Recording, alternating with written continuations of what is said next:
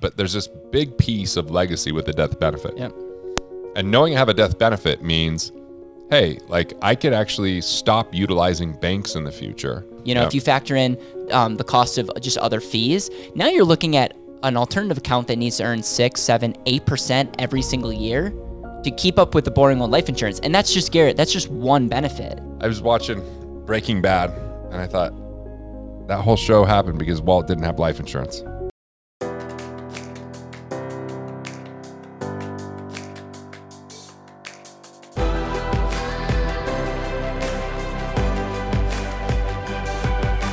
This is Better Wealth with Caleb Williams. All right, guys, we're in Wealth Labs. I'm here with Garrett Gunderson, and we're going to talk about life insurance because that's what subscribers like to listen to or watch. That's why I started. 1998. I was a field representative for Guardian Life. I actually sold variable whole life at first. Variable whole life. I didn't even know that's a thing. Dude. I mean, and then this guy from New York that was like, he was bald but had a ponytail, right? Yep. So he just had the side hair and he came in and spoke in Salt Lake. And dude, I almost threw up, man, when he was like, let me show you the whole life numbers versus variable whole life coming out of the 90s. Yep. And they were so close. And he's like, that's the 90s. Yep. He's like, why would you ever put people at risk? And I was like, but you could convert it. And I converted all my clients to just regular whole life. Yep. So what I want to do is you're very articulate when it comes to like why you do things, value creation. We just talked about your new book coming out called Money Unmasked later this year. Are we allowed to talk about that on video? Because people shit all over me for mentioning the book on a video before. Like, you're just trying to sell your books. I'm like, yeah, I can say it though. It's making me so much money selling books on YouTube, dude. Yeah, I love it. So all that to say, you have a lot of different mindsets around money. Life insurance, though, is something that is not super fun to talk about. Like, it's not a topic that people like will get you super popular. But we're in this niche on YouTube where there's people that understand infinite banking. Some people you call it cash flow banking. I call it the and asset. And it's like this concept of using life insurance not as not as like the end result, not as this is going to save your marriage, this is going to create cash flow, but as the foundation to say, hey, this is where we're going to store capital. This is where we're going to fund certain things. So how do you talk about life insurance, and where was your epiphany? I mean, you talked about the bald guy with the ponytail, which I, shout out to. I don't know if we're allowed to say his name, but he was like a general agent out of New York for one of the Guardian agencies. Right. Ridiculously smart, scared the shit out of me. Right. From there, what are some of the things that your like takeaways and like where you are now in 2023 with like where life insurance plays a role with someone's life? Look, I started a policy when I was 19 years old because that's when I started in the financial business at 19. I had a $50 a month whole life policy. I wasn't overfunding it. It was just a base premium. Then I set up a second one shortly after, which was I bought an Acura, which because it was like the new Acuras were out and the old ones on the lot, they did this deal where you could lease it for $262 less of a payment than a purchase. Wow. So I leased it, put $262 a month in an insurance, mostly overfunded. And then 39 months later, I used the cash value to buy out the lease. And now instead of having a 60-month loan, I had it all paid off in 39 months. And you could fully write off a lease. So I was like, this is a really cool situation. And then when everything happened in 2008, like I had a lot of real estate, but my whole life was instrumental to get me to the other side so I didn't ever have to declare bankruptcy, which so many of my friends declared bankruptcy. Yeah. They were over leveraged in real estate. Then the next time, there was chaos in 2020 or whatever. Yeah. It's like, I just don't lose any sleep. It's there. It's not failing me. I can tap into it. Yeah. I bought a business in 2014 with it. I bought real estate with it in the, I finished out a fourplex that went bankrupt in the development phase, and I just was able to pay cash for my cash value. Yep. I've paid off a higher interest rate American Express that I used to help launch my first book. I used it for, I don't know, so many things over the years, but I also had a long period of time where I never tapped into it because my business was going well. Yep. There wasn't any investments that were attractive, and it just didn't have to think about it. It was beating any savings account or money market or CD. It was losing out to maybe the stock market for a few of those years, which I didn't care because I care about my companies, not these companies that I know nothing about. That's the thing. Right. I always look at it as like my medium-term storage. Yep. And short to medium term. Yep. Because I want to have at least 6 months of capital I could access outside of that policy. Yep. So some of that capital is just my checking accounts. It's cash in a safe. It's gold and, silver. It's just basic stuff. And even I'll count like a small percentage of my crypto. Like I've got enough liquidity through that. And then I could always tap in after 6 months to my cash values. Yep. I could tap into it earlier, but there is one provision in the policies that say in certain catastrophic times that they could take 6 months to get you your money. Yep. So I'm like, cool. I just, safe kind of philosophy there. But what I really like is not only do I have some tax advantages, I also have these benefits like accelerated benefit riders on death benefit. So I don't buy long-term care. I'm just could use my death benefit. If I become disabled, they'll make the premium payments for me through waiver of premium. I like those factors because it's extra benefits. It's FIFO. I can take my cash out that I put in first before having to take out my interest. So there's a tax advantage. I could borrow against the cash value at preferred rates with the insurance companies, pay that back on my own terms, doesn't impact my credit. I like all of that, but there's this big piece of legacy with the death benefit. Yep. And knowing I have a death benefit means, hey, like I could actually stop utilizing banks in the future for my family because we could just have our own bank from the death benefits that come in and within a trust and within our cash values that we could finance everything. So whatever's happening in interest rates, we're like, inflation's high, let's just gouge everybody with interest. It's like, cool, well, I could just take withdrawals from a policy if I want. Because that's one argument people give on YouTube sometimes is like, why would you borrow from yourself, you idiot? I'm like, well, first off, my money's still in the account earning interest or dividends. Yep. And it's just collateral that I then get and pay a similar interest. That's not borrowing. It's using collateral. It's just, you do it with brokerage accounts too. Yep. Second, I can take the money out. Yeah, if you wanted. I can just withdraw it. The reason I don't is because I want to continue to be able to put that money back in and using it over and over again, and I don't want to lose the benefit of the tax container that's there for me. Yeah, you just beat me to it. One of the number one things we'll get on YouTube is like, why would you borrow to use your own money? And just if we break down language, you're not borrowing your money. Your money's in your policy. You're borrowing against it. So that's one element. And then number two is you don't have to borrow if you don't want to. But number three is it's not just the arbitrage, because they're really, if we're being honest, you're not getting arbitrage with what you're internally making versus the cost of borrowing. But if you look at give them more detail on arbitrage there. So what I mean by that is, let's say the internal rate of return, the actual growth rate of what you're making after expenses. Yeah, like after commissions and all that stuff, it could be like a 3.5% to 4% internal rate of return. Meaning each and every year your cash value is growing at a 4% rate of return. Right. It might cost you 5%. So a common question would be, why would I borrow at 5 when my policy's only earning 4, which is valid? Let's unpack this, and I actually would love to unpack this with you. Number one is that's a 4%, but it's not an apples to apples comparison to other accounts. So it's a tax-free 4%. Mm-hmm. Number two is there's so many other benefits to life insurance. The death benefit. Right now, let's give an example of capital depreciation being protected, because we earlier today went through these articles where they're saying don't invest in bonds because interest rates could rise and lower the value of the bond. You don't have that risk in insurance. Once the dividend's paid, it's guaranteed. Yep. So if bond rates, devalue because interest rates increase, you still have your full amount available, and that decrease in bond value doesn't decrease your cash value, even though it operates in a similar way of fixed income. Well, and I'm looking at just like, let's just say 4% is what you earn in your policy. If you factor in taxes, if you factor in the cost of buying term insurance, because that's another one. If you factor in the cost of just other fees, now you're looking at an alternative account that needs to earn 6, 7, 8% every single year to keep up with the boring old life insurance. And that's just, Garrett, that's just one benefit.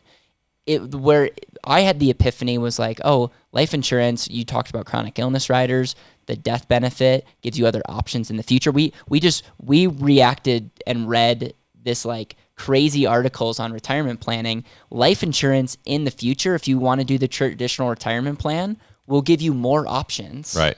and potentially higher cash flow. The point I'm making is it gives you multi-dimensional aspects. It gives your dollars more than one job. And for me, that's why I would borrow against it. It's worth more to my portfolio than 5%. And let's think, like, this is the insane narrative. Hey, Caleb, you should buy term and invest the difference. Okay.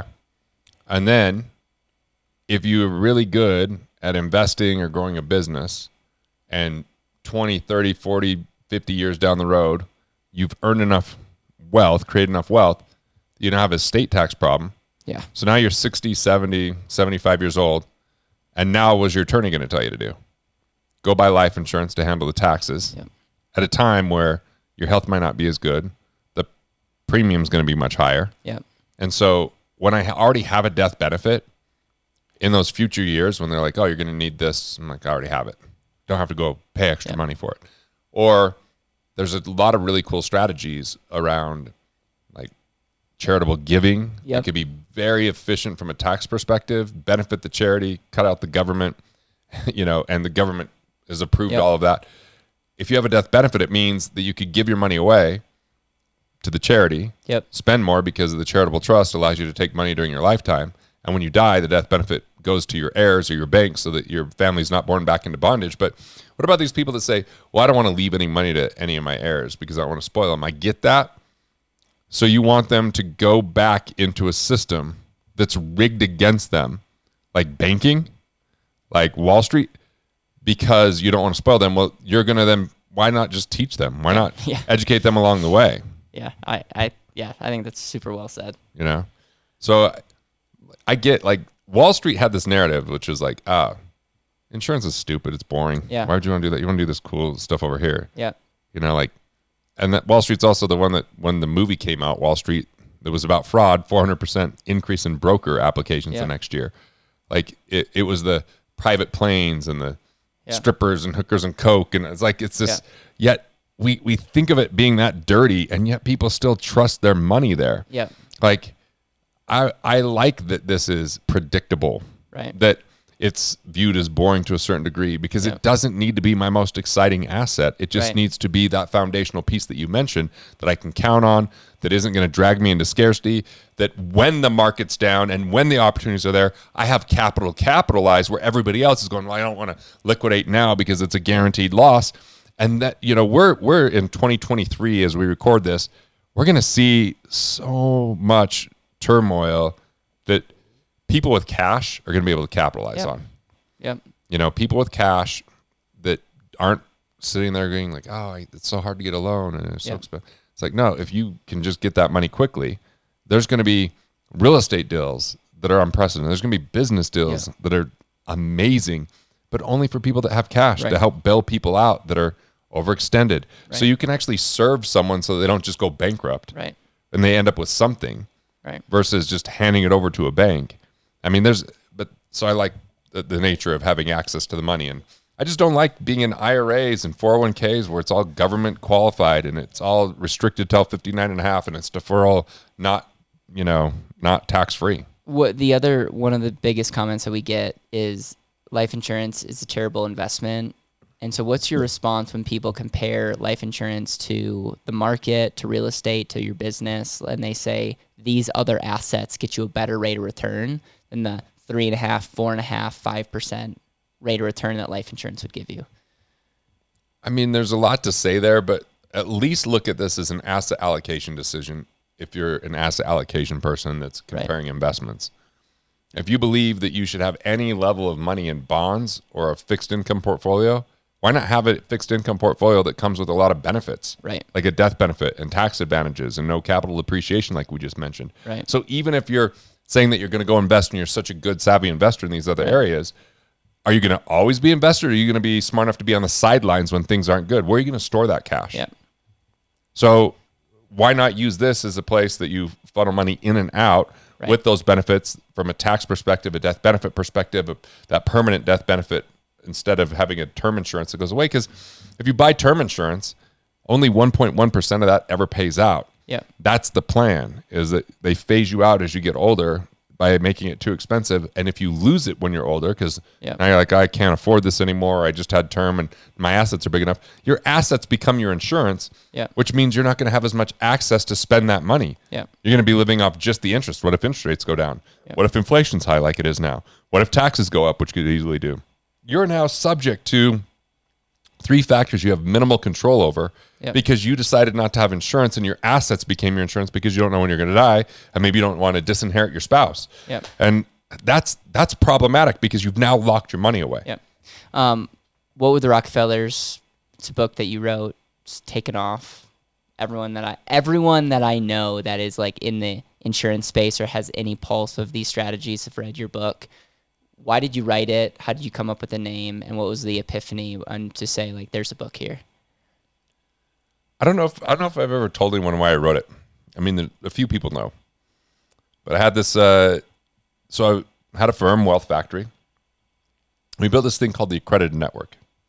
In the Accredited Network, we had all different types of financial professionals, accountants, attorneys, investment advisors, insurance professionals, and we had a lot of different life insurance professionals over the years. Some just because they couldn't handle the volume, or they wouldn't design the policies based upon what's higher cash, lower compensation, or we just had people that were insurance people that thought that they could override and talk over the accountant or the attorney, and it created some conflict. So one of the guys that ended up being in the network was an old business partner of mine from one of my very, very first financial firm, Ingenuity, and his name Michael Isom. And so he was part of that network, but a couple other guys at Wealth Factory said, we want to create an insurance agency, left Wealth Factory, and Wealth Factory's like, well, they're right here down the street, easy to work with. And so Mike was no longer really doing a lot with our clients. And I thought, well, I'd like to do something with him. So we were hanging out in Vegas before, like in between Christmas and New Year's one year, and just talking. And I was like, what if we wrote a book specifically addressing kind of the things around life insurance? So Mike and I are in Vegas just hanging out. We'd traveled together quite a bit, and friends, even though this kind of thing with Wealth Factory wasn't working out anymore. And so I was like, well, I have an idea. What if we wrote a book? And then you went and spoke, and then you could use the book as a way to educate from, after you speak on stage, because I'd done that with Killing Sacred Cows. And so I just wrote this book to give kind of that education process around the cycle of insurance. That was the initial idea. So I was writing it. We were working with this guy, Michael Levin, who's a ghost writer. And as we were writing it, I was like, I'm just not inspired by writing this book. And I was giving it some thought, and I didn't really know what the title was going to be. And we were making like tremendous progress. Both the Michaels were great, but and one day, this whole notion of like, I look like Jesus and what would Jesus do? People joke with me about that because of the look, and especially back then when I had less gray hair. And I was like, what would the Rockefellers do? Wow. Because I was like studying legacy stuff at the time and studying like estate planning. And there was this woman that was part of the family office for the Rockefellers. I was doing some webinars around the topic, and she's like, that's exactly how they set this up. And we started talking, and I was like, you know what? I should write What Would the Rockefellers Do? Which then took a lot longer for the book to be written. And at first we just printed 7,500 copies or something, hardcover copies. Mike would speak on stage, hand the book out. I'd use the book to book him stages. And, that worked for a couple of years. And then Wealth Factory didn't really love that system. It kind of created a little bit of what are you doing on the side, and why not? And Mike was working with someone else. So we kind of, at that point, Wealth Factory started to really promote the book as like a way to generate leads for Wealth Factory. Yeah. And it kind of took off. Yeah. And then they put it up for sale on Amazon for less than $10. And then advisors started just buying the book and handing it to clients, because there was no like, hey, here's my website, or here's a call. It was just like, And so it started to create this life of its own because it's starting to educate the industry. Yep. And I think the container of the fact that the Rockefellers had like 6 generations of wealth passing on and they were using life insurance as a way to replenish their trust was like so instrumental. And then I put legacy. So like the book went from being 100% about life insurance to being like 60% Right. about life insurance and 40% about all these legacy Which factors. made it all interesting because it Right. brought it together. It wasn't just a life insurance pitch. It was like, hey, why you compared the Rockefeller family versus the Vanderbilt family and the whole concept of estate planning, the whole concept of life insurance, the whole concept of like multiple generational planning. And then you talked about life insurance in a way where it's not just the benefits, pros and cons, but it was like this is how a family actually utilized it. And it was interesting. And it's hard to argue with. And I think the reason why advisors, utilize it is the book is well written and it's a great story. Even if someone doesn't read it, it's like it's a great cover. It's like, what would the Rockefellers do? Like it's a legendary, man. It's like as soon as the title came to me, I was like, this is going to be a lot more work. But the good news is Stephen Dean, one of the writers at Wealth Factory, had been researching stuff about the Rockefellers. And so he started handing me that research because he's a good researcher. And Tom, the lead writer there, was like, oh, I know some stuff. So like they were gathering information for me. And Sheila, the CPA that worked within the Rockefeller family, like I just had this great access. And then some of the attorneys that I've worked with over the years knew about the Rockefeller methods and the Rockefeller plans and the estate planning structures because of the, Andrew, who I talk about in the book several times as an attorney. His grandfather was a prominent attorney around the people that worked directly with the Rockefeller family with their estate plans. So it's like I had some pretty nice, easy access to information that specifically about this one strategy that they were utilizing that anyone could do, even if you don't have Rockefeller money. Like I started when I was 19 years old. And that's what's I think really cool about that book is even though it's pretty tactical, it's not over anyone's head. It's not like, oh, you have to be wealthy.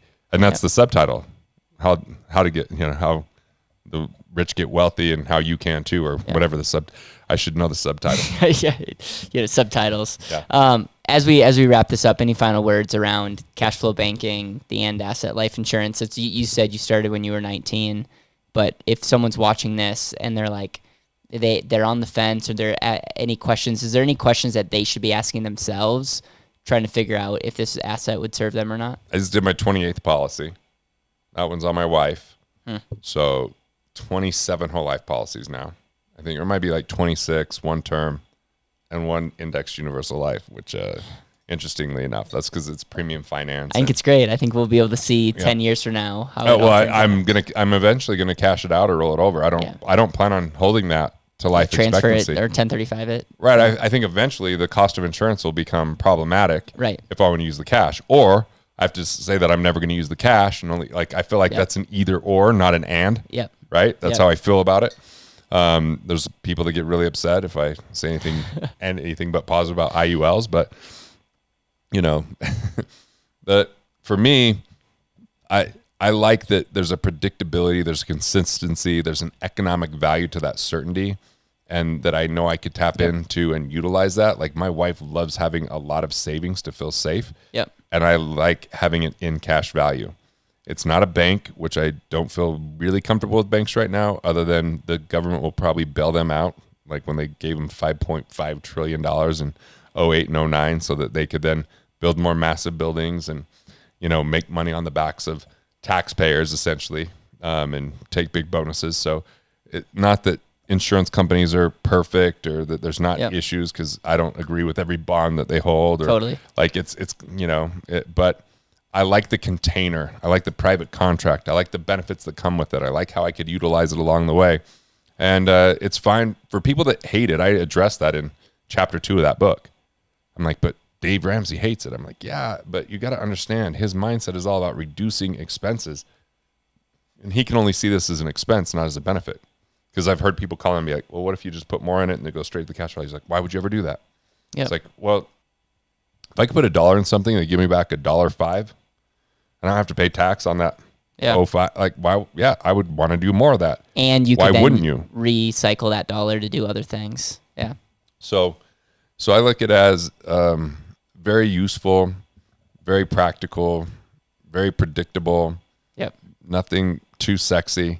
No. But you know what? It makes my wife likes knowing that we have it. And You're not going to have any crazy war stories that you'll be able to tell about the amazing nature of your life insurance, but the stories will come with how you use it. And I think the how is what will make or break you. If the how will be like it could be the difference between you losing money or you making a ton of money, because it just comes back to the and nature of it. So I'll just plug this before we wrap up this video. If you want to learn more just about life insurance in general, we have this thing called the And Asset Vault. And we actually have some of Garrett's content in there. We have a 6-part video series, our 61-page handbook, and much, much more. If you want to learn about life insurance, would it be right for you, how we design the different type of policies, you can go check that out. Any final thoughts or words? No, man. From the what would Jesus do in this scenario? Like when it can get it. Well, yeah, he would definitely take care of his people. That's right. Right? Like I was watching Breaking Bad and I thought that whole show happened because Walt didn't have life insurance. That's so fascinating. Think about it. If he has life insurance, he has cancer and he's like, I'm not going to leave my family desolate. But because of that, he ends up resorting to the most extreme situation that ruins his family's life. It's all hypothetical because it's just a written show, but my mind went there watching it. I don't want to be blasphemous at all, so take this with a grain of salt, but I remember talking to one of my good friends, and he was legitimately like serious. He's like, Caleb, if Jesus was alive during today, he would be in life insurance. Like, he was like so fired up, and he had all these reasons. And I looked at him, I'm like, okay, I think that might be a stretch. I think there could be more important things in selling life Probably insurance. Probably still be giving a message. Right. I think, but the point was like, this is like, besides, the gospel, life insurance is that 1-2 punch. And again, even for where I'm in, I think that's a little bit extreme, but I appreciate the passion behind that. Well, thanks for spreading the word, man. Yeah.